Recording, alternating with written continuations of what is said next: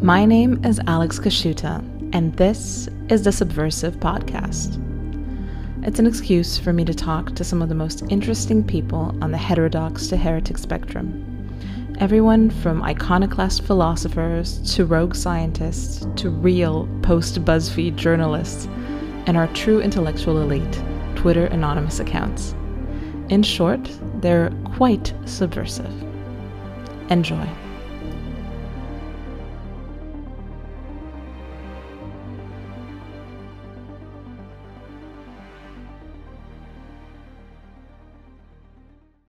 Today I'm joined by Apex. Apex is an anonymous poster. He blogs at the very, very good blog Apex Notes on Substack. And he is also a Wall Street analyst by day. Welcome, Apex. Hi, Alex. Thank you for having me. Yeah, it's great to have you here. I've been following you on Twitter, where I follow most of the people who eventually end up on this podcast. And I've been reading your very good blog. As I said, you're probably one of the more meticulous chroniclers of of essentially, I mean, it's called post-liberalism now, I think, this movement that we're kind of both part of. But you're also someone who has a very particular perspective on it. You're coming from kind of an atypical angle. This is not NRX. This is not, I don't know, John Gray, enlightened nihilism. You have your own set of beliefs that have led you here. So I'm curious to today kind of just explore that area and, some of your writing, some of your ideas. So yeah, I'm curious, how did you get to this point? Like where did the break with the water we swim in, with liberalism happen for you? Yeah, so most of the people in this sphere have either kind of come through like Moldbug or Land or some avenue near there, and I came from a fairly different one, which was I was an anarchid in high school who thought he'd solved every problem in the world, as the arrogant 16-year-olds most of us once thought. And then around 18, I found this blog, and the blog was called zippycatholic.wordpress.com. And Zippy was an older gentleman. He'd been blogging since I was maybe 5. And he had this very interesting perspective on freedom and liberalism. And it kind of caught my eye at first because I was at first like, how could anyone believe these things? This sounds stupid. Like, freedom is obviously good, blah, blah, blah. And this one line that he had was, freedom means, we call a society free when we put the right people in jail for the right reasons. And if either of those conditions fail, we call it, a tyranny or something like that.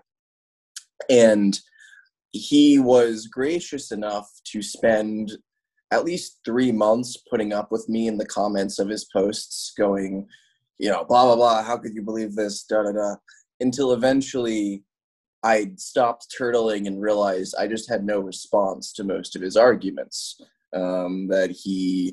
everything I would say, he knew he could just completely deconstruct. And after a few months, I kind of had my ego knocked down a few pegs and decided that I needed to reevaluate my belief system.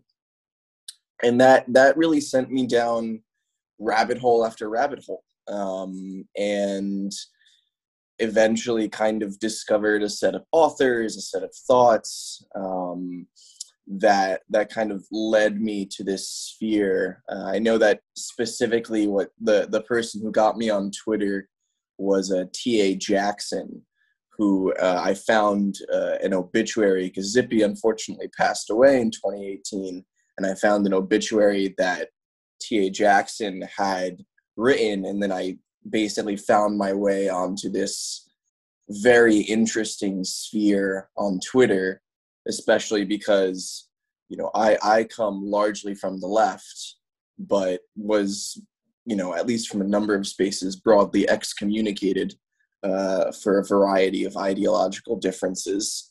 Apparently calling leftists hyper-capitalists in disguise does not make you many friends.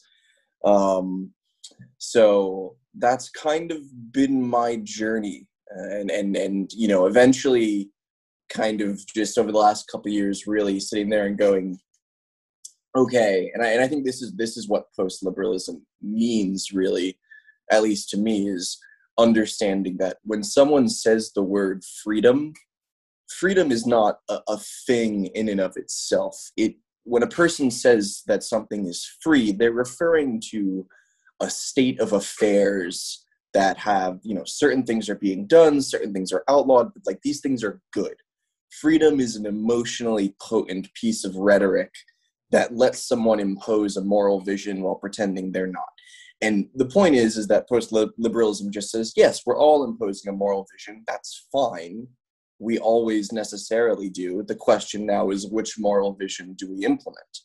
And I think really the last couple of years for me has been a focus on, okay, I view these things as good.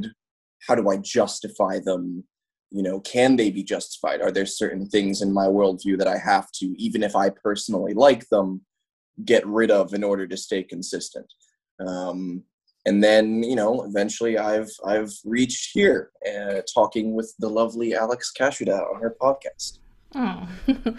um, yeah, I mean it's interesting that kind of the concept of freedom was the one to kind of break open the door for you. For me, it was mostly the concept of the individual.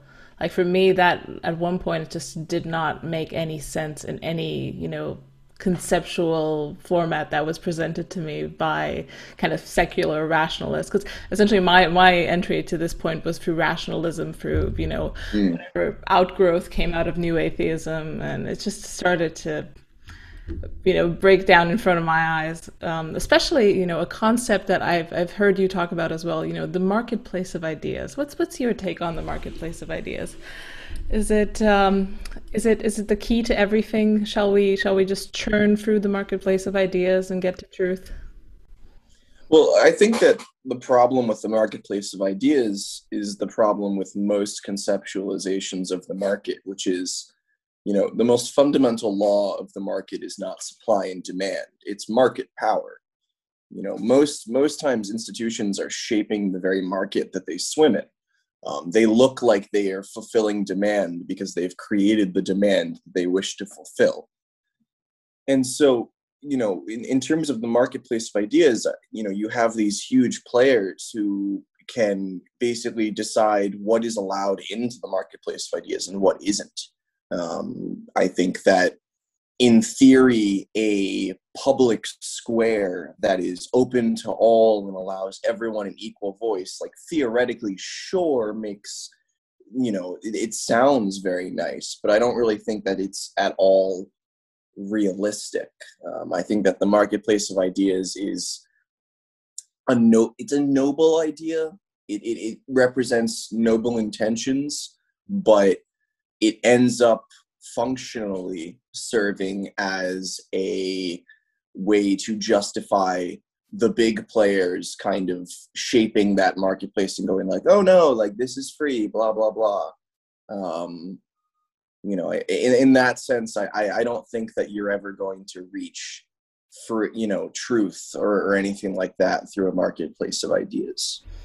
Yeah, I think that's a very good point. The fact that concepts like the marketplace of ideas offer, they provide cover, they provide a comforting story for what's actually happening behind the scenes. Like, this whole concept of, science or scientism that we now see. A lot of stuff can happen under the guise of authority, and this authority, in a way, is that's what's so insidious about it. It does not see itself. It's this is it pretends to be the mechanism by which we arrive at truth. People take it at face value that it is, this is a marketplace of ideas. It's science. The experts have spoken, but it's actually just ruled by ham-fisted authoritarians that have no oversight, have no supervision. Yeah, I mean, and this is kind of, how the over socialization side comes in, which is that most people just they see science, they see expert, and this label confers legitimacy.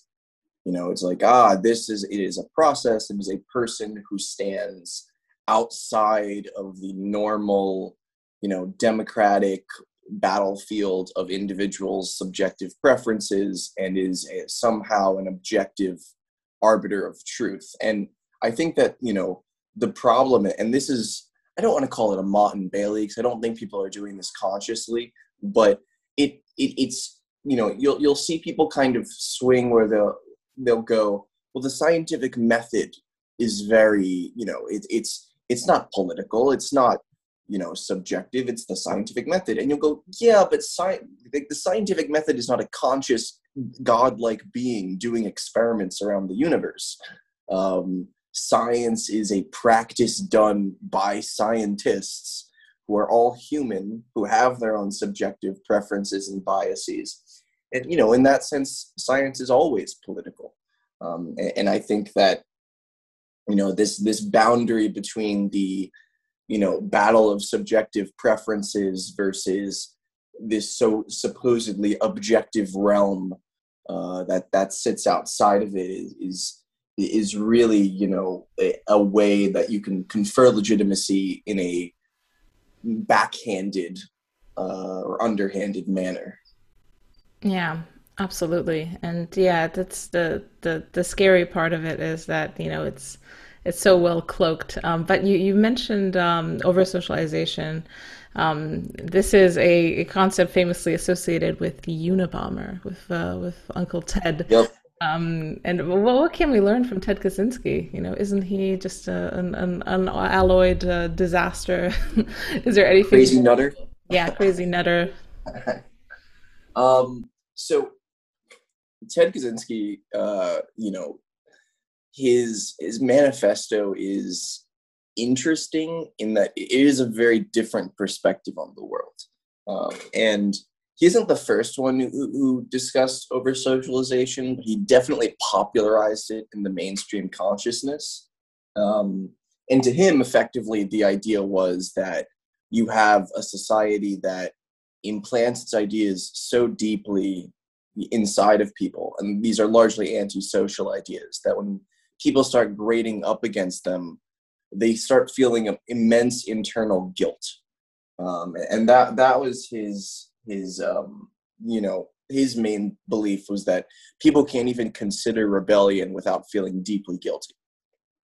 And I think there's more at play to it than guilt. But I think that the problem of over-socialization is growing and is already widespread, in the sense that, when someone's entire personality is not defined by their socialization. We all have an internal subjectivity. We react to the same things in different manners. And that's true, but the technologies that allow people to socialize us and to propagate narratives have become far more totalizing since the advent of, not even just the advent of the internet, just in the last 100 years, than they have in any other period of time. And furthermore, you're seeing, you kind of saw this brief period of, where you see these, with each new technology, this brief period of fracturing, of competition, where the internet emerges, and in this new Wild West, there's a million different viewpoints, and there is a kind of marketplace of ideas that is generated, because it's not really captured yet. And in that sense, you see people, over-socialization kind of relies on a lot of dominant institutions, because, those will protect people from being forced to engage with other ideas. That's like a blanket of security. And without these dominant institutions in these new spaces, you see a decline in that over-socialization. And we've seen this with the internet, especially in the last 10 years, is that major players have become more dominant. They've shut down dissent.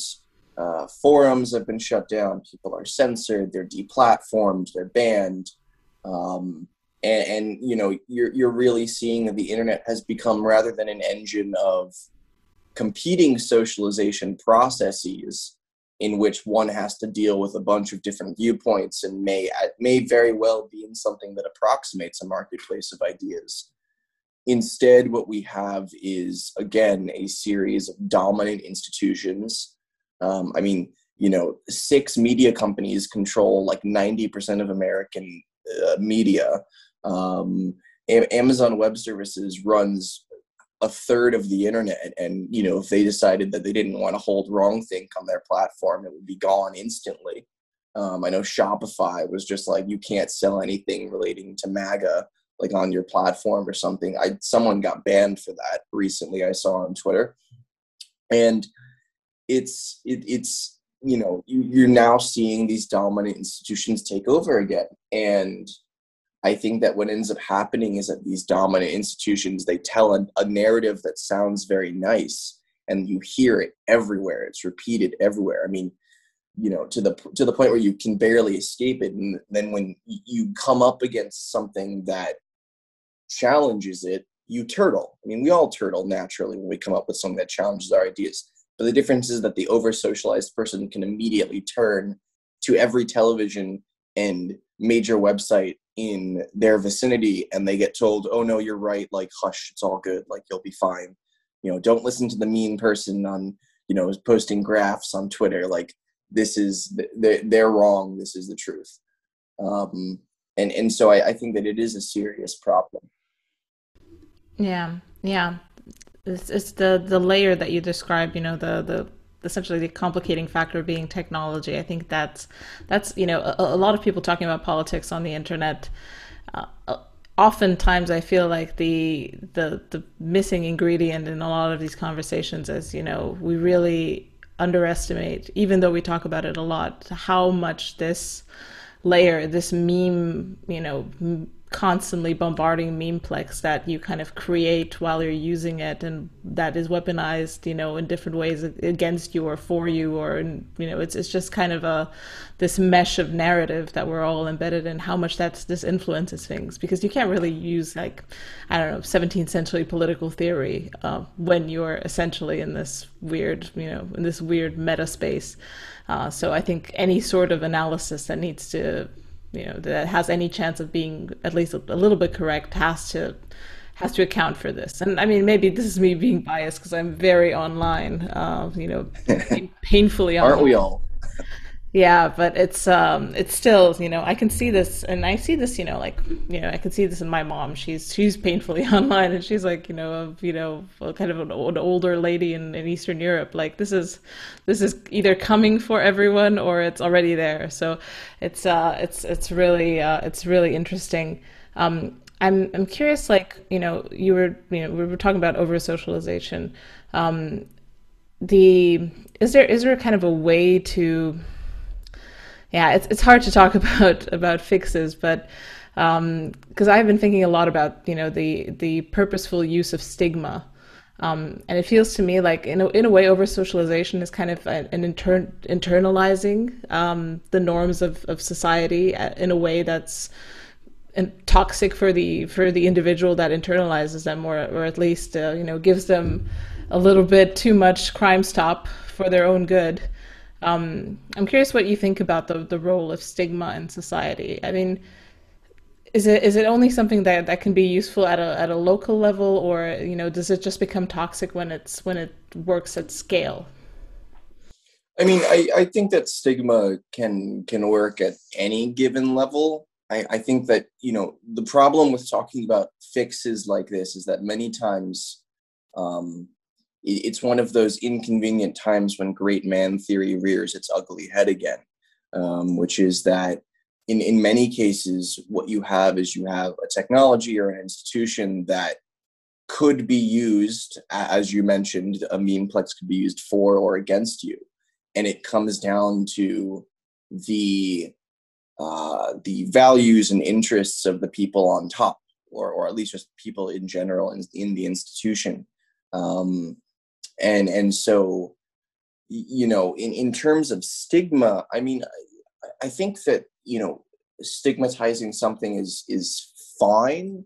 I think that, what you have is you have, and I'll kind of trace this towards the question of moral habit, which is, when you're younger, you don't reach your hand into the cookie jar because your mom will smack your hand if you do, and you don't like getting your hand smacked; it hurts. And that's the entirety of your belief when you're 6. Is I'm just like, no, like I don't want my mom to smack me. And then as you get older, you begin to understand that there is a reason behind this. And it's like, okay, like my mom doesn't want me to eat only cookies because I'll feel terrible and I'll have acne and I'll gain weight and everything will suck. Even fewer girls will talk to me. Good Lord. But like you eventually, like, you have to learn. And so I think that it's totally fine if a society stigmatizes things, so long as when someone questions the stigma, you can come back to this and be like, yeah, like there's a reason why. One thing that I always found very concerning about, the left, as I was kind of gradually distancing myself from it, was that a lot of these things didn't really seem to have rationales behind them, or had very weak rationales. And many times the rationale for one thing would contradict the rationale for another. It was like this jury-rigged, bending themselves into a pretzel kind of logic. And so, I think that it's totally fine for a society to stigmatize something. I just think it has to have a good reason for it. And I think that what we're seeing now on the internet is ironically, the people who preach, I guess it's not ironic, it's obvious that, people who preach acceptance are just as stigmatizing as those who don't. And so, I think that I don't actually think that we live in a society of very open acceptance. I think that we live with just a very different set of stigmas. And those stigmas are enforced, but they're called, acceptance as opposed to stigma. But call them whatever you want. That's what they are. So I think that every society will stigmatize things. The question just comes back to what is being stigmatized? Why is it being stigmatized? Do you have a good reason for it? In the same way that you can never have a morally neutral government, or a morally neutral society, you're going to have stigmas.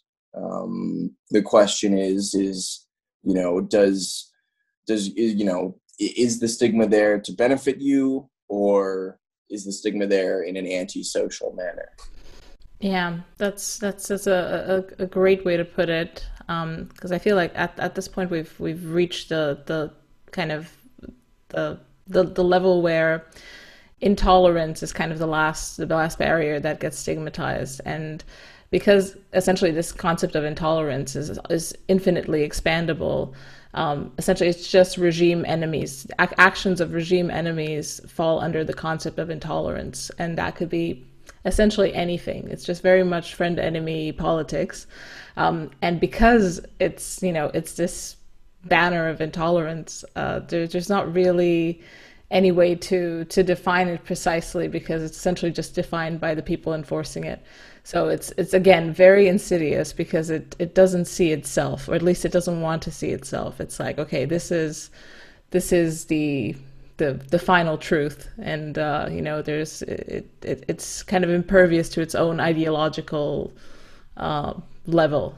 Yeah, I will. I mean, in the same way, it's the same kind of problem that you have with freedom, equality, etc., which is tolerance is not a thing in and of itself. Really, it's tolerance to do what? You have to be. It's tolerance of something. You can't have pure tolerance. That doesn't make any sense. It's tolerance of a thing. And so, generally what you'll end up seeing is, as you explained very clearly, is tolerance and intolerance will basically will be reduced to meaning friends and enemies of the regime. Blue Empire will decide who is performing wrongthink and who is a good and loyal ally. and will attach tolerance or intolerance labels to these different groups. And so, this is a rather serious problem, because, again, it's people become so attached to this abstraction. They become attached to the idea of tolerance, the idea of freedom, in most cases, because these things sound nice, but they are empty. So we fill them with the nice things that we like. It's like, yeah, like tolerance is when, my girlfriend does something that I'm not really a fan of, but like I love her, so I tolerate it. Like it's totally fine, because then I associate this with the positive feelings of loving my girlfriend, etc., etc. Or anything like that. And so you get this very nice feeling on the inside, but then other people weaponize that. And then they weaponize that, that emotionally potent rhetoric for their own purposes.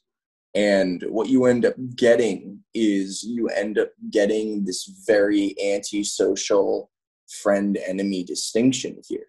And these empty labels really, again, kind of coming back to what I think that post-liberalism has to do is I always tell people, like, just get rid of the labels. Like the labels they in and of themselves are meaningless. Like political freedom is nonsense. It doesn't have, like, it literally does not mean anything. What you are, when I ask a communist what freedom means, and I ask a anarcho-capitalist what freedom means, they give me two very different answers, and there's no real freedom that I can appeal to. I can't call up God and ask, yeah, which one of these is the correct definition, and he's not going to tell me. So really it's just deciding what should be tolerated. In other words, what should be good, or what is good, and what is unacceptable. And really, it's the return to acknowledging liberalism's false retreat from morality, and just saying, rather than pretending to be neutral, we're just going to acknowledge that every society implements its morality, and we have to ask which morality we want to implement. Yeah, I completely agree with that. And that's, I feel like, where the stickiness of the subject comes up, because people are very, reticent, and they push back quite a lot to the idea that you can even have discussions about, not necessarily objective morality, at least like functional morality for a society. It doesn't even have to be, religiously inspired. The idea that you want to lay down a set of 10 laws and say, okay, this is a society, and you don't embed, I don't know, a progress clause within these laws, which would essentially transform it straight into another liberal. It's just very hard to understand. You can see how deep this goes. The idea of progress, the idea that, if we can make antibiotics that, save people from tooth infections, we're going to invent the perfect regime as well, because these are the same two things. I think that's I don't know. For me, that's been the biggest pushback. It's like, okay, don't even mention it, because it's hot water. I know. What's your relationship to the idea of progress? Yeah, I mean, I think that, you probably have a much more serious engagement with that, just because of where you come from with the whole rationalist background. I mean, I was never really a member of those communities, but, I mean, the left will sit there and go, we've liberated ourselves from the cloud of tradition and irrationality, blah blah blah. And then you look at what these people argue for, and you're like, I'm not really sure you've been liberated from much irrationality, my friend. But in terms of progress, I mean, I think that the problem is that human beings don't evolve on the same time scale that technology evolves on. And in that manner, there are insights into the human condition that you will find in the Iliad that still hold up today. And so I think that the problem with progress is, again, this idea that we move inexorably forwards.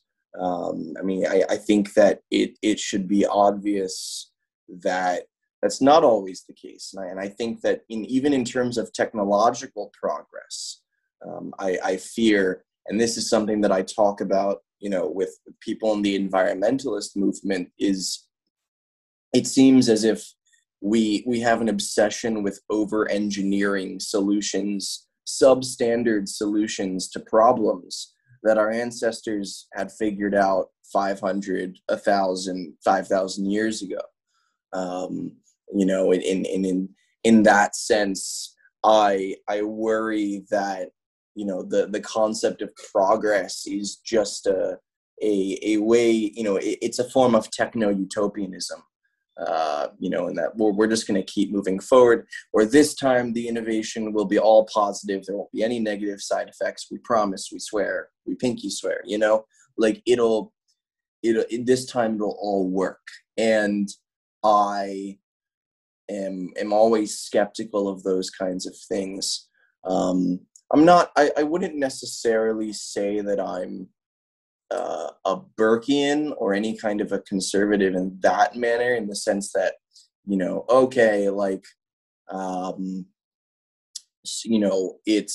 we should not change or attempt to change much of society, simply because, society is this massive animal and we don't really know how it works. I'm sympathetic to that at times, but I do believe that one can look at a society and at least, build, I think that there is an objective morality independent of any society's particular history. And so, I think that there is good reason to be skeptical of progress. I think there's simultaneously good reason to be skeptical of an appeal to tradition itself. I'm a very interesting centrism going on my side right now, obviously, but it's one of those things where, at least personally, I don't really see people pushing the progress angle as much recently. At least I think that a lot of people have become very disillusioned with our society, and it's, at least for a lot of people in it, it's progressive decline. I think that a lot of people have looked at the last 20 years, or at the very least the last 15, and said, this kind of blows.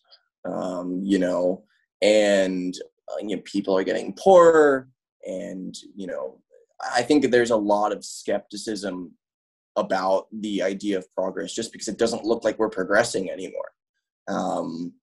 I think that what I see more often, at least from people who I know have more of a background in the rationalist or libertarian spheres, is part of what you mentioned earlier, was the idea of, people aren't even willing to question, okay, well, if we have to, how do we impose a moral ideal? What does that look like?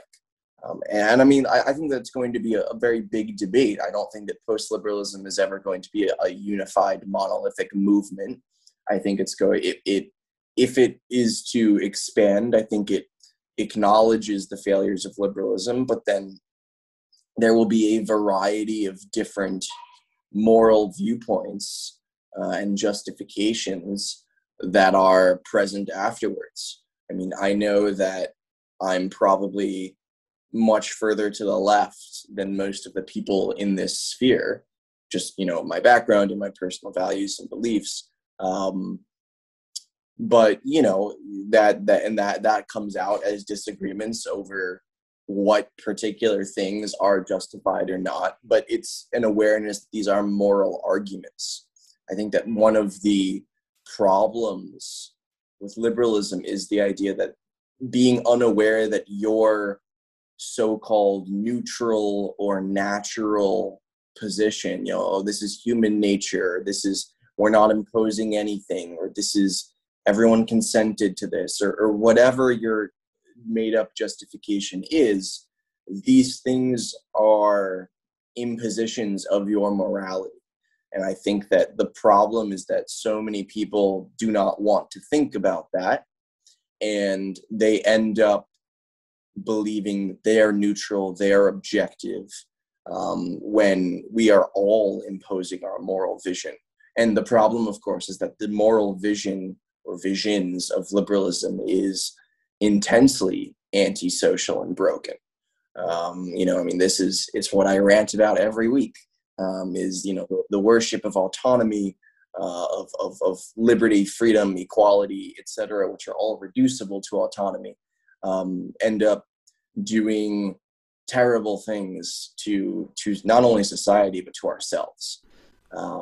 Yeah, that was my next question, Yeah. 'cause I know you've written a lot about autonomy, and I think you're on the money with it, because it is, like you said, everything kind of collapses into this one value, and it feels like that's also where the nerve is hit. That's the one key value that people that say that they don't have any values, or that they're neutral, and they're just kind of floating around in the free marketplace of ideas, gravitating towards the newest form of truth. It's coincidentally almost always on the side of autonomy. So tell me a little bit about why is autonomy corrosive, and why isn't it, a good master key for our civilization? Yeah, so autonomy is one of, I would say it is one of the back, like, cornerstone values of our society. And you really see this in a very understandable reaction during the Enlightenment. The rise of this idea of self-responsibility, um, in opposition to institutions that at the time had lost their legitimacy. You see this in Descartes, you see this in Kant, you see this in Spinoza, you see this in Hegel, and all throughout the ages, from those periods onward, you see this idea of the individual has to think for themselves. That is the core of Descartes' attempts to prove God by having you think for yourself in the Meditations. Kant's what is enlightenment, is describe, explicitly states, how enlightenment is man freeing himself from, the authority of the unthinking authority of others. That one must be critical, one must use one's own mind. That you see the rise of a particular kind of reason. So Charles Taylor distinguished between two forms of rationality. He called them substantive and procedural. And so substantive rationality, is normally associated with the pre-modern era, that one is rational if one is in tune with the logos, if one is in tune with reality. You see this a lot with a lot of the ancient Greeks, that someone is rational, that they make sense when they are in tune with the truth. It's kind of like And a Taoist perception of kind of. yeah, one of the very the examples that I like to use of it rearing its head again is, when a lot of times when people discuss science, or they discuss the environment, for instance, like how you're an idiot if you can't see this. Like it is a reference to the truth, and you are somehow being irrational if you are not aligned with it. But with the rise of modernity, you saw the dominance, at least at points in time and in different parts of society, you saw the dominance of procedural rationality, which was one is being rational if one is thinking through things the correct way. It doesn't matter if you necessarily come to the truth at the end of your thoughts, but you have to be following like these rules of rationality. And you see this as this rise of self-responsibility, as this rise of you have to kind of take charge of your own life. And it's a very appealing sentiment. And to an extent, it is correct. I mean, we can't just rely on other people. We have to be able to, come to terms with, our beliefs, our values on our own terms. And so you see the idea of self-responsibility eventually turn into autonomy, which, you see with Kant and Mill and Spinoza, and broadly speaking, autonomy is, you see different variants of it, but it's the idea that one should be able to do whatever one wants, so long as it doesn't harm anyone, or as long as there is consent amongst everyone who it affects.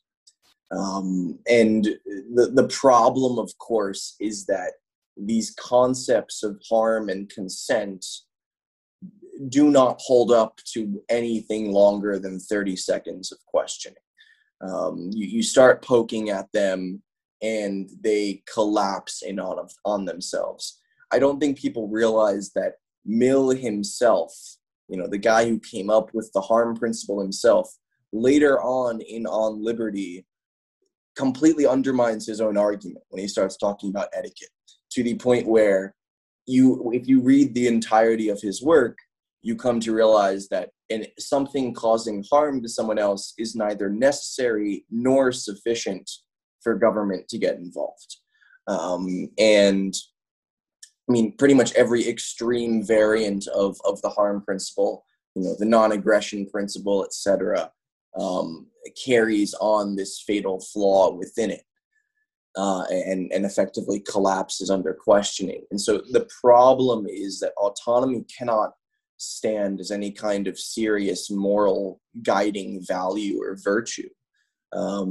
But, and this again is where, post-liberalism comes in, is that rather than going like, okay, well then we should all just submit to the church or to a king again, that's not really what I'm arguing for. And I don't think it's what you're arguing for either, or most other people are in this space. Some are, but most aren't.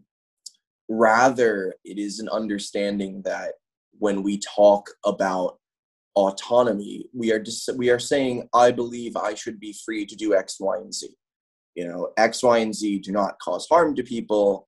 Really, what I'm saying is that X, Y, and Z are good.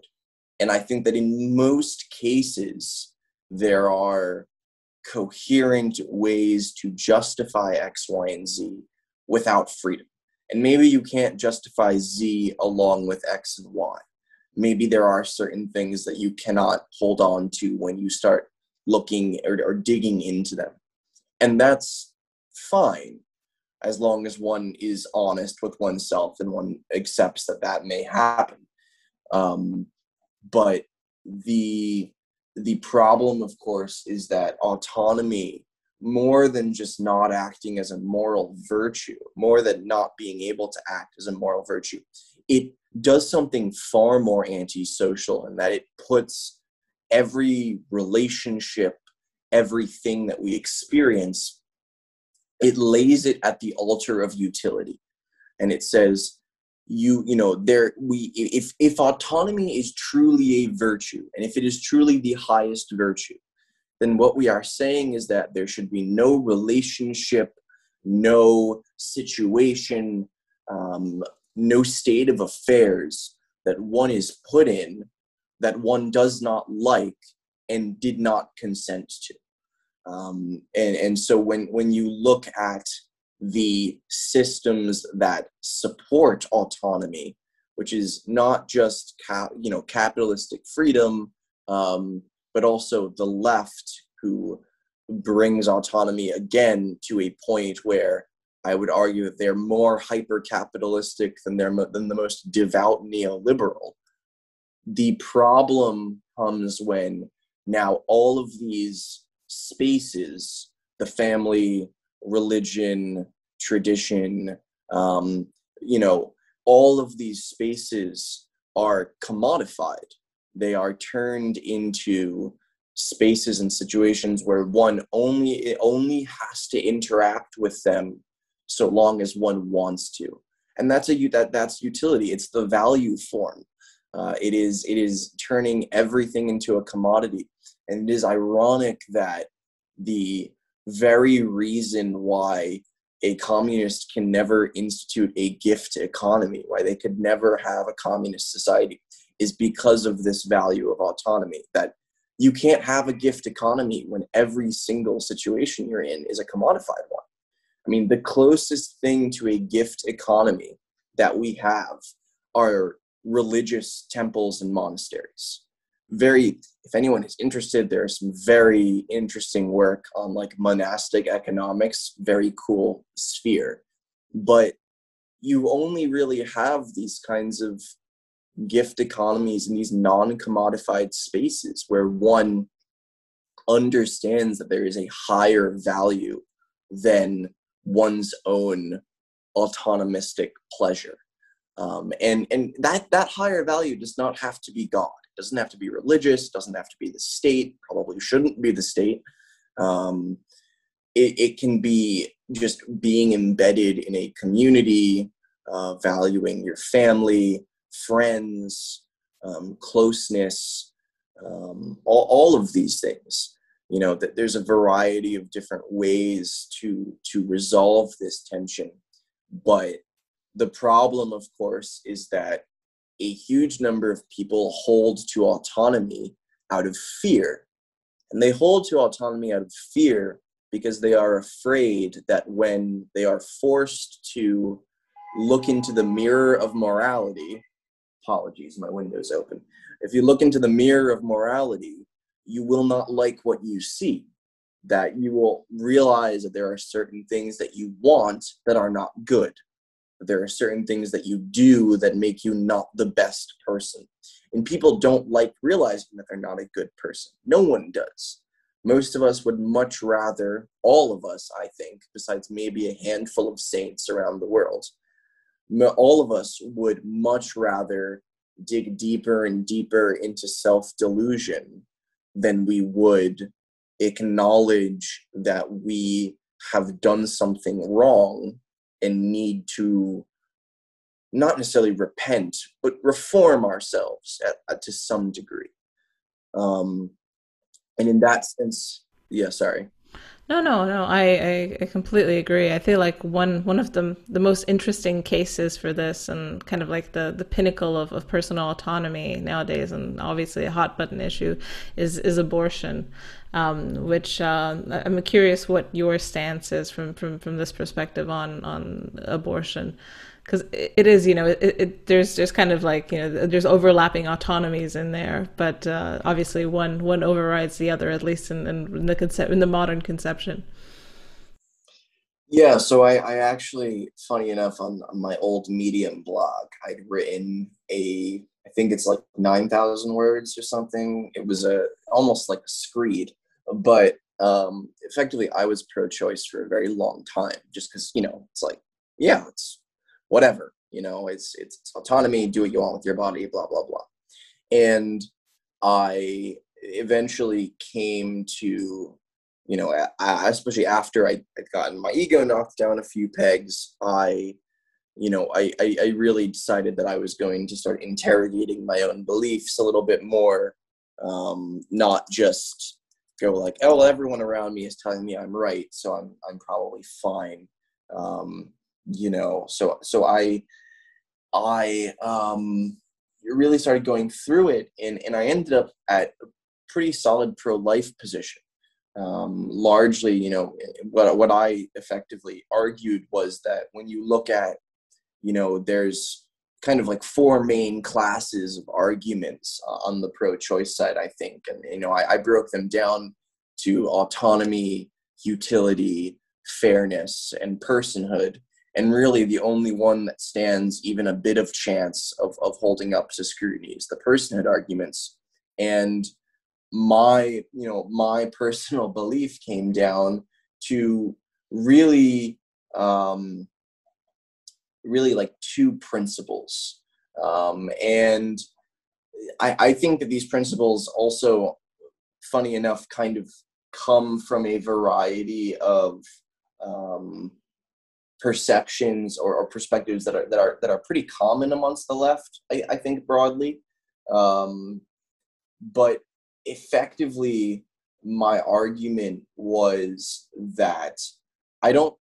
I think that we should be following the atrocities of the 20th century. I think that we should be extremely cautious about any definition of person that excludes any subset of the biologically human. I think that there is a slippery slope, which, as I've written, is not a fallacy. There is a slippery slope to looking at people and deciding that they're not really people; they're just things. And I think, again, this ties into the dehumanization, the objectification, the commodification of others that comes along with autonomy.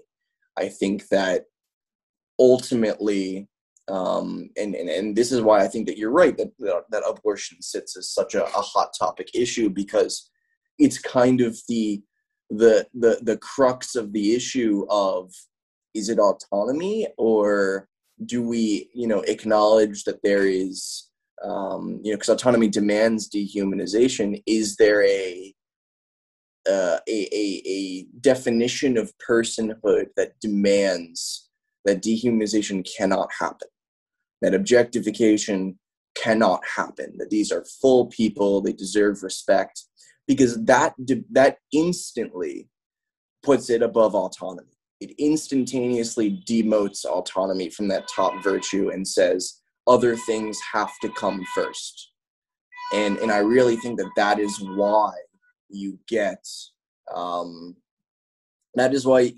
this such a strong debate. I mean, I think the other side, of course, is, again, that's a more philosophical side. The other side is the more visceral one of, people do not want to put, once you start putting boundaries on sexual morality, that kind of implies boundaries on lots of other things, and no one wants to open that Pandora's box. And so it becomes this massively entrenched, it becomes trench warfare. The positions and the percentages of the population who hold each position haven't changed in like 30 years, probably longer. But at the end of the day, I think that's really what it comes down to, is this argument that, is there, are all, because a person is a moral category that demands a certain degree of respect. Human is a biological one. And so if everyone who is biologically human, everything that is biologically human, is a person, then we have really, if we take that seriously, and plenty of times in our society, we do not take our moral values very seriously. But if we were to take that seriously, it instantly demotes autonomy. In that moment, liberalism dies, effectively, because it can no longer hold itself. I mean, it's a dead man walking right now, but it becomes accepted that it cannot hold. And so you have a very strong, very fierce debate there. So yeah, I mean, I think that from those two angles, I don't want any limitations on myself, the visceral feeling of screw you, go away, to the philosophical side of, you are looking at, is autonomy that highest virtue or not? You combine them, and that's what makes it such a battlefield. Yeah, absolutely. And I think there's also the idea that, this particular case really is hard for, the supposed rationalists, because a lot of times, if you ask a rationalist, most are very much, pro-choice. The argument's usually, either a clump of cells or something, but it's very obvious from the nature of this that it's a profoundly philosophical. It's a metaphysical argument, and you can't really run away from the fact that it is. And I feel like that's why people try to dismiss it. And there's not really any truth claim that can be made about the personhood status of a clump of cells slash child. And one person would say, okay, it's a child since conception. The other person would say that it's a clump of cells until the moment it screams. It's really clear that there's a leap of faith in there, and I feel like that's what makes people very, very uncomfortable about it. Yeah, I mean, I think that one of the, I think that the delusion of the idea that you can kind of have like democracy or the public square kind of, or the marketplace of ideas can kind of come to truth only really works if everyone kind of agrees on metaphysical priors to begin with, you know? And the problem is that that has never been the case, and it probably never will. Um, I mean, sure, there were certain societies that everyone genuinely believed in a particular religion, and in that sense, or in the exact same interpretation of that religion, in that sense, yes, you could have had a marketplace of ideas operate within a small village, but at scale, you don't have that kind of unity. And I think that, again, I mean, someone can look at me and go, like, someone can say, I think we've progressed past the 20th century atrocities. I don't think that'll ever happen again. And I can call them delusional all I want, but they're allowed to have that belief. And in that sense, my argument wouldn't hold, or at least the visceral side of my argument wouldn't really impact them. Um, Yeah, so the Steven it's hard. Pinker, the Steven Pinker Yeah. argument. I think the problem with that argument is that, again, it is blind to its kind of millenarianism. There's literally, even in all that argument. I mean, at best it's a statistical series where it shows that some things, I have to say, some cherry picked things, a few of them have improved in a certain way, and there's kind of a, I don't know, you can draw a trend line, but that's anything after the point where we've stopped collecting data. The point that the book was written is a free for all. There is no reason. There's no good reason presented for why it's the series shall continue. So it's yeah, that's the problem I have with that. It's like, okay, you don't necessarily explain why this is so, except for, oh, it has been up to this point. Okay. Yeah, I think, and I wrote about, how, the worship of the line, um, and Robert Kennedy had a great quote, which is, even if we act to erase material poverty, there's another greater task. It is to confront the poverty of satisfaction, purpose, and dignity that afflicts us all. And there's just, I feel personally that as material satisfaction has supposedly increased, and I don't really think it has. I really think that if one, generally I am as someone who does work in finance, I am always extremely skeptical when I see a report that just throws graphs at me. Generally, if you're throwing graphs at me, it's because you can't explain your position, which is because you're wrong. That tends to be my heuristic. It doesn't always hold. There are certain analysts that just don't like writing words, but that's generally my position. And I think that in a lot of cases, these are used to hide the fact that, our economy is not, material poverty is increasing. Our economy is not working for a large number of people. And in that sense, even that argument doesn't really hold up. And let alone the fact that, these measures of material poverty measure everything except that which makes life worth living. So it's a problem. And I mean, I think that there is a serious issue in terms of kind of using these statistical it's in the same, it's very similar to how well, experts say this. It's kind of a very similar usage to that. um but yeah, I mean, I think that there is the lack of meaning in our lives is very profound. And to my favorite philosopher, Charles Taylor, I'm going to keep referencing him, mentioned that there's kind of a difference in pre-modern versus modern crises of meaning, or existential crises. In the pre-modern world, the existential crisis is that, oh dear God, I'm not living up to the standard. I'm going to go to hell. I'm going to get punished. It's I'm not being good enough. And the modern crisis is that I don't even know what good is. I don't even know what standard I should be, trying to pursue. I could be doing really well, and I could also be doing really poorly.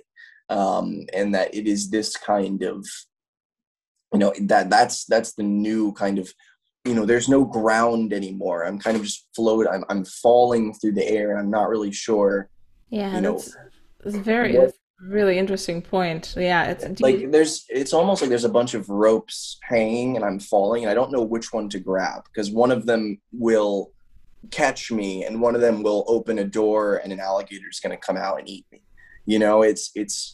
It's this profound uncertainty about where I stand in the world. yeah. um Do you think that that's one of the reasons why a lot of these, kind of rebellion movements that we see today are essentially still rebelling against the hollow husk of former a former anything that could be constrained as oppressive. Like, you essentially, if you ask a kind of a liberal libertarian kind of anarchist person, like, what they're fighting against, it's usually some caricature of something that hasn't really been around for a long time. Like, there needs to be some opposition. So, that I think the caricature creates that meaning, creates that opposition, even if if it doesn't really exist in the world anymore. Yeah, well, I mean, I think that there is a general perception, or value in modernity, and you kind of see this with Bacon. I think he's probably the paradigm of this, of the idea that one one gives one's life meaning by acting as part of this grand journey towards a better world. That, I may not see it, but I'm working towards this better system. And I think that this grand narrative of progress, is kind of, what these people are are really fighting for. I mean, I think that when it comes to, the caricatures, I think that what they're doing is that they realize subconsciously that, they start running up against the constraints of society, and they go, why are these constraints here? And they want to get rid of them, and in that sense you have to delegitimize them. And so, an easy way to delegitimize them is to attribute them to some kind of backwards thing that should not be in a progressive society. And whether or not that is the case, because generally these people do not run up against a constraint and go, I wonder why that's there, and then go to the library and read a bunch of history or theory to try to figure it out. They just say, autonomy is the water we swim in. They go, why is there a constraint here? This is stupid. And they take a very surface level analysis of it. I mean, I really think that's what is going in there. I mean, I think that in general, in many ways, these caricatures become a way to make sense of the fact that changes do not appear to be making their lives better. That, you look, a change occurs and maybe a constraint is eliminated, but now there's new constraints that just popped up, or the constraint is gone and they're not any happier than they used to be. Why is this? And I think that acknowledging that maybe the constraint was there for a reason, and that I was wrong would undermine their whole worldview. So you construct caricatures to go, it's not that we did the wrong thing, it's that we haven't done the right thing enough. We just need to keep digging this hole, and eventually we're gonna hit gold. Like that's kind of the mindset. And that's where I think a lot of those caricatures come from. Yeah, that reminds me of the whole discussion around sex work, and probably the most vitriolic hate that I ever get on the internet is from libertarian feminists who are very, very much into the emancipation of women through sex work, and they the thing that they keep bringing up is that, okay, sex work would be absolutely fine if we completely eliminated all stigma related to sex and obviously to sex work. And I mean, I don't buy that, but I feel like it's a good example of what you were laying out there, like the idea that, okay, the problem with this thing that has myriad dysfunctions, from trafficking to mental disorders to, like, essentially pedophilia, everything, it has tentacles and every evil you can imagine. The problem with it is that it's not liberalized enough. We just didn't inject enough freedom into it. The second we completely drop all the ties that bind, it will turn into a utopia, because the only problem, obviously, is that there's not enough autonomy, there's not enough freedom in the system. Yeah, exactly. And I wrote about specifically prostitution and pornography a week ago, and I mean it is it's remarkable because you end up kind of looking at this and asking, like, well, what is empowerment? What is emancipation? What is all this stuff? And, like, emancipation, to turn myself into an object, doesn't really seem very empowering. And it comes down again, to this obsession with autonomy. The autonomy demands alienation. The alienation is antisocial, and eventually the commodification of the body is a particularly heinous case of alienation, because you're alienating yourself from your own body. It's like, well, you get this situation in which an individual almost psychologically amputates themselves, where we've become just a ghost in a machine. This idea that our body has become an instrument of pleasure for ourselves or for someone else, and ourselves are somehow distinct from our body, that we are no longer embodied creatures. Just what we are embodied creatures. We're not machines. We're not spirits temporarily trapped in this decaying piece of meat clay. So it is one of those things where, again, you kind of have to almost do a reductio, an absurd reduction of their position in order to get them going. I always, point out, when people say there's not enough autonomy, I always, the opening is, should someone be able to kidnap and murder a child? It's like, well, obviously not. Like, that's terrible. That's horrible. And it's like, okay, well, like, there are people out there who genuinely want to do that. That is a fundamental desire of their being. And you go, okay, well, there's certain things you can't do. And then eventually you kind of break through you get them to start falling back on harm and consent. Then you have to demonstrate why neither of those operate very well. On the consent side has been, ironically, a beating, it's been a drum that radical feminists have beat for decades, is, consent is not a valid thing in this sphere of objectification and of power relations and all of that. There's lots of arguments about there, but, harm as well just completely collapses. And so eventually you're kind of left with nothing. And I think that's where, again, you then have to come in and demonstrate, okay, like, yes, autonomy isn't the thing, but, like, a lot of the things you like or you think are good are still good. Like, they're actually good things. Not all of them. Some of them are very clearly wrong, but a lot of them are still good things. Like, I'm not asking you to completely reorient yourself. I'm asking you to kind of acknowledge that a few places on your map of the world were not accurate, and just kind of rewrite it a little bit to understand better what is going on. And I think that in that case, you can slowly get people to understand these things, but I think that in a lot of cases it is a slow process. It's one that, we're immersed in from the moment that we're born.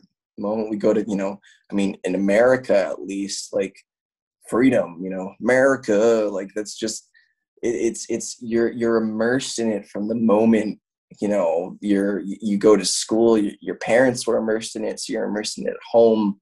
Like it is a profound background value. I mean, most people do not think of taking the pH of the water that we all swim in, and realizing that, oh wow, this is just pure acid, and maybe that's why everything is getting burnt away.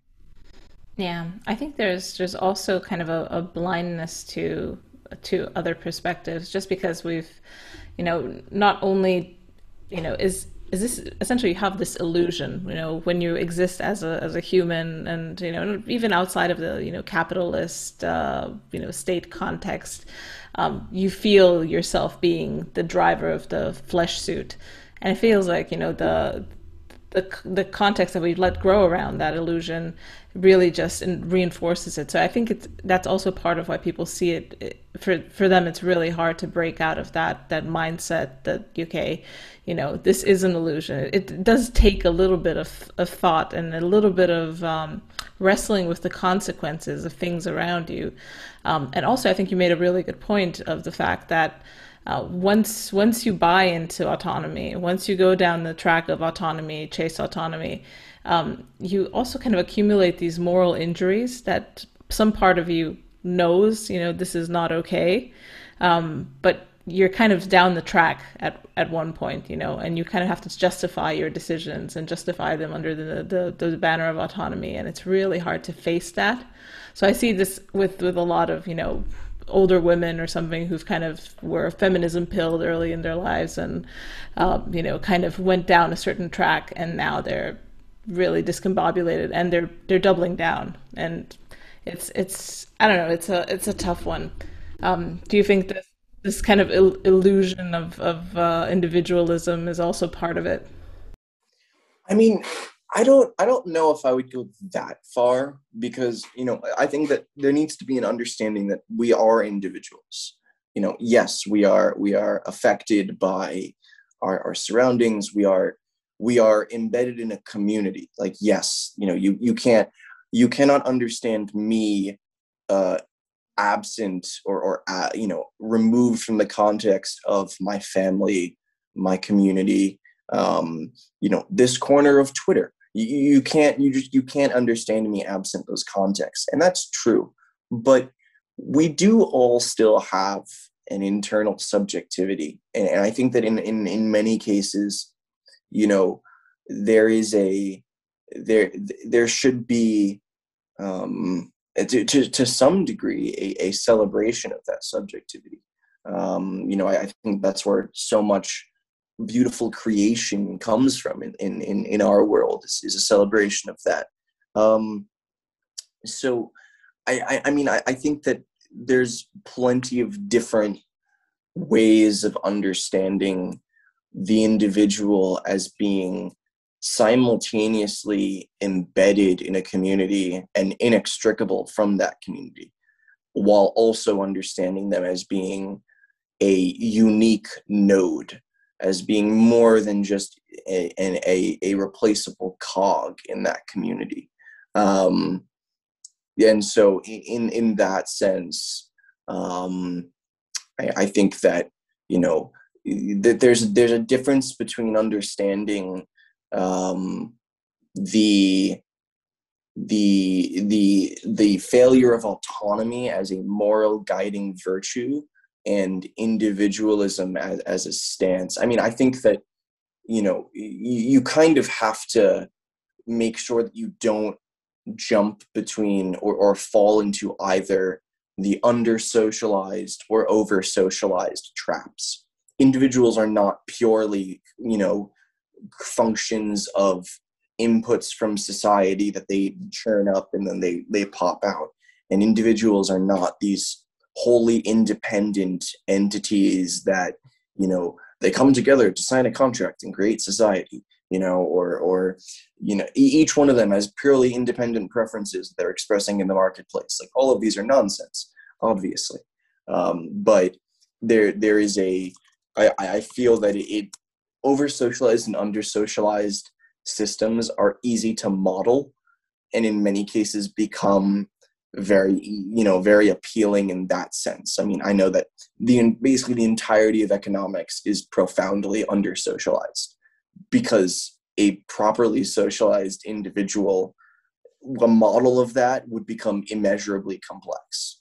Now, the response is that the only group of experts that have a worse accuracy with predictions than economists are weather people. And at least weather people are mostly attractive. I don't think anyone has touched themselves thinking of Paul Krugman. So forgive the crudeness. So, there's the problem is that in a lot of cases, these models lead us astray. And I think that sitting there and looking at, the individualist versus collectivist versus maybe communitarian things end up kind of becoming a bit obfuscatory, in that they end up, reducing themselves to variants of autonomy. Someone's like, I'm an individualist, and it basically just means I believe in autonomy. But like, in terms of, should we respect the positions of a particular person? Like, yes, of course. That's it comes down to why I think that free speech and the public square, both physical and virtual, are so important. I mean, I think that there is a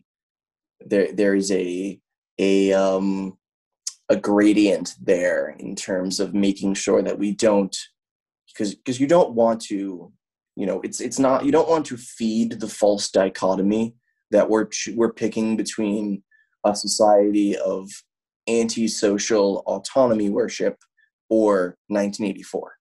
Like that, those aren't our only two options. And I think that in many cases, the individualism debate kind of paints those as like, well, we don't want tyranny, so we're just going to have to live with it. And it's like, that's not at all true, let alone the fact that, plenty of the societies that we perceive as free are tyrannical. You just don't see the coercion because the society's rules align with what you think is right. But put someone else in there and they'll view it as tyrannical. So, I think that debate frequently misses the point. But I do think that there needs to be an awareness of both the individual as a unique subjective entity, and full person, with moral rights, in that sense, along with the fact that each and one, we live in a society. So there has to be a balance there. Yeah, I agree with that. I think the main gist of it for me is that kind of everything conspires at the moment to obscure the existence and the relevance of whatever you would call kind of the collective. Like you said, because of the main virtue that we're all orienting ourselves around is autonomy.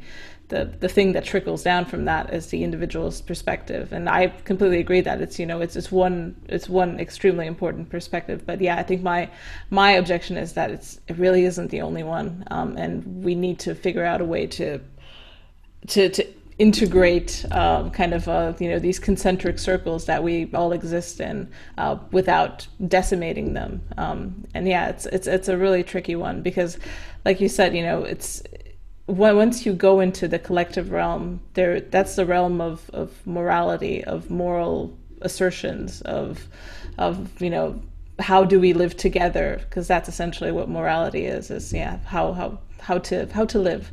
And that's kind of where people don't really want to make these claims, or at least not make them on the face of it. In a way, it's kind of unpleasant, the fact that I feel like a lot of people are more chill in living in a covert tyranny than they would be in having, morality come back to the front and, discussing it and having it, play out as a prescriptive or at least a visible part of society. Yeah, I mean that's kind of the whole argument behind like the formalist theories that emerged in these spheres a while ago. But I mean, I think that in many cases there is and I think this is reflected in largely the degenerated form of our moral discourse. And I mean this academically more than just in the mainstream. And again, going back to Charles Taylor, he argued that there's three axes of morality. The first one is obligations we have to each other, or rights. Effectively, what is it right to do? So the trolley problem being the most obvious and silly example of this. The second one being, what does it mean to live a good life? What does it mean to live a full, a rich, a meaningful life? And the third one is, what are the standards by which I become dignified, or at least worthy of dignity in the eyes of my peers, or on the converse, undignified or unworthy of dignity?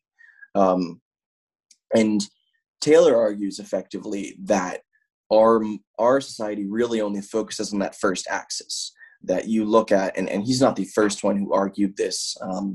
There is a very good, fairly short paper. It's called "The Schizophrenia of Modern Ethical Theories" by Michael Stalker, and he argued effectively that our obsession with obligation has almost precluded us from being able to live a full life, to live a good life. And he used this very funny, or at least I find it very funny, example, which is, imagine you wake up in the hospital and you got hit by a car and you got a broken leg, and you're like, this sucks. You wake up and your friend is standing next to you at the bed, and you're like, wow, like, I didn't even know you came, blah, blah, blah.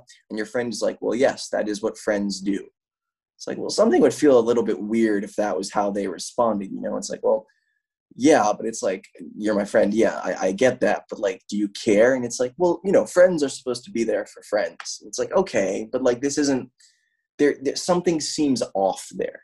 And this kind of comes back to the moral habit theories that really kind of became so prominent, especially Elizabeth Anscombe kind of rebirthed Aristotelian virtue ethics.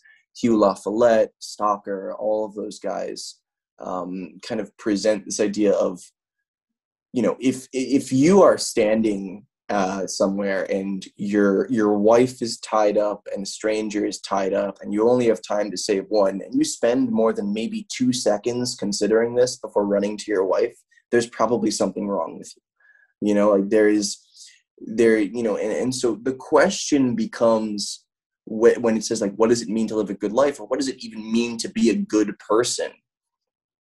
Someone who almost instantaneously reacts, who has the habit to do what is right, to do what is good. Like a good person instinctually feels, they habitually do what is right or what is good. And I think that the problem is that when that stops, when you say that nope, society is morally neutral, you can't have a right or good, you've precluded that question. And then you go to obligations, and of course we now have a vastly minimized set of obligations, because if it's not harm or consent, like autonomy says, do whatever you and then you have these kind of vague, you have to tolerate everything kind of points. And it's not to say that tolerance is necessarily bad. Tolerance just is, but the question is, what are you tolerating? And again, you have this serious problem in terms of making sure that you have a full explanation of morality, and our society really doesn't. I mean, to the point where you get very simple thought experiments. I mean, like the shopping cart problem that was, so popular on Twitter. It's like, do you return the shopping cart or do you leave it? The choice is yours, and it's a very simple thought experiment, but it begins to tap at the dam that's preventing us from asking, that's holding all of these questions back. And I think it's very much tied to our, all of this is tied together. And I think that sometimes it can be very, very, how do I put this? It can be very daunting to take a look at this. It's almost like, how do you eat an elephant? And it's you can't just take a bite because it'll kick you in the face. And it's hard, but I do think that there are, I've seen conversions. I am a conversion story. I think that it can be done, but I think that, there needs to be much more meaningful conversations in society. And I think that we need to be willing to have those, as opposed to being almost having a phobia of moral or metaphysical conversations. Yeah, that's kind of what I love most about the space that we're in. I feel like a lot of people, in their very own way, are kind of tackling the elephant. The elephant now is called this murky concept of post-liberalism, but it's being slowly chipped at. So I think we're running up on time a little bit. Before I let you go, I want to ask you the question of the show. Is there a subversive thinker that you think is not getting enough of the limelight? Could be useful for people to think either about morality, about political philosophy, or whatever field you think is interesting. Yeah, I mean, I think that there's this one book by John Safranek. It's called The Myth of Liberalism, and it is a very interesting take. It's very much not metaphysical. It is an analysis of freedom, equality, all of these liberal ideals, and demonstrating how all of them are reducible to autonomy through the lens of U.S. Supreme Court cases. And it's easy to follow. It's very clear. But it's also, you hear names thrown around in this space. You hear Deneen, you hear Moldbug. You basically never hear Safranek. So I definitely recommend anyone interested in this. He's a little bit too easy on conservatives. He's obviously a conservative himself, but the arguments still stand. And he does a very good job of explaining how all of these concepts break down. And I think that it's very much worth a read. Excellent. Yeah, I had never heard of this, but that sounds really interesting. I'll definitely read it. Thank you so much, Apex. This has been really, really fun. I hope I wasn't a bit. This is my kind of my afternoon lull, being this expanding creature as I am. But it was really lovely to finally chat to you after engaging so much online. And it's great to finally engage. Yeah, I mean, I thank you so much for having me on. This has been a really fun conversation, and yeah, it's nice to talk, yeah, as opposed to just kind of sending replies to each other in Twitter threads. But yeah, I mean, this has been great. I think that we're moving, our sphere is slowly moving towards some answers, and I'm excited to see how that keeps progressing. Yeah, and I think, we're not gonna figure it out tomorrow, and I think that's fine as well. Whatever the haters say. So, is there any place you want to point people towards? A place that they should sign up? I think I recommend the Substack, but if you can give me the complete link. Yeah, so the Substack, it is apexsnotes.substack.com, APEXS notes. It's for now, none of my stuff is behind a paywall. Any paid subscription is just to support me. The only thing I'd ever put behind a paywall is something that I would need to spend my own money on in order to write. But it's you can do that, or you can follow me on Twitter. It's at apex_simmaps, SIMMAPS. But yeah, and I'm excited to see how all of this develops. Yeah, yeah, me too. Thanks again for coming All on. right. Thank you so much, Alex. Have a great day. If you like what you're hearing, want to see where I take it, and maybe want early access to episodes, bonus episodes, access to the AMA, or you just want to support the cause of dissident speech or my work in general, head to my Patreon at patreon.com/aksubversive. Your donations are what keeps the lights on and makes the show possible, so thank you.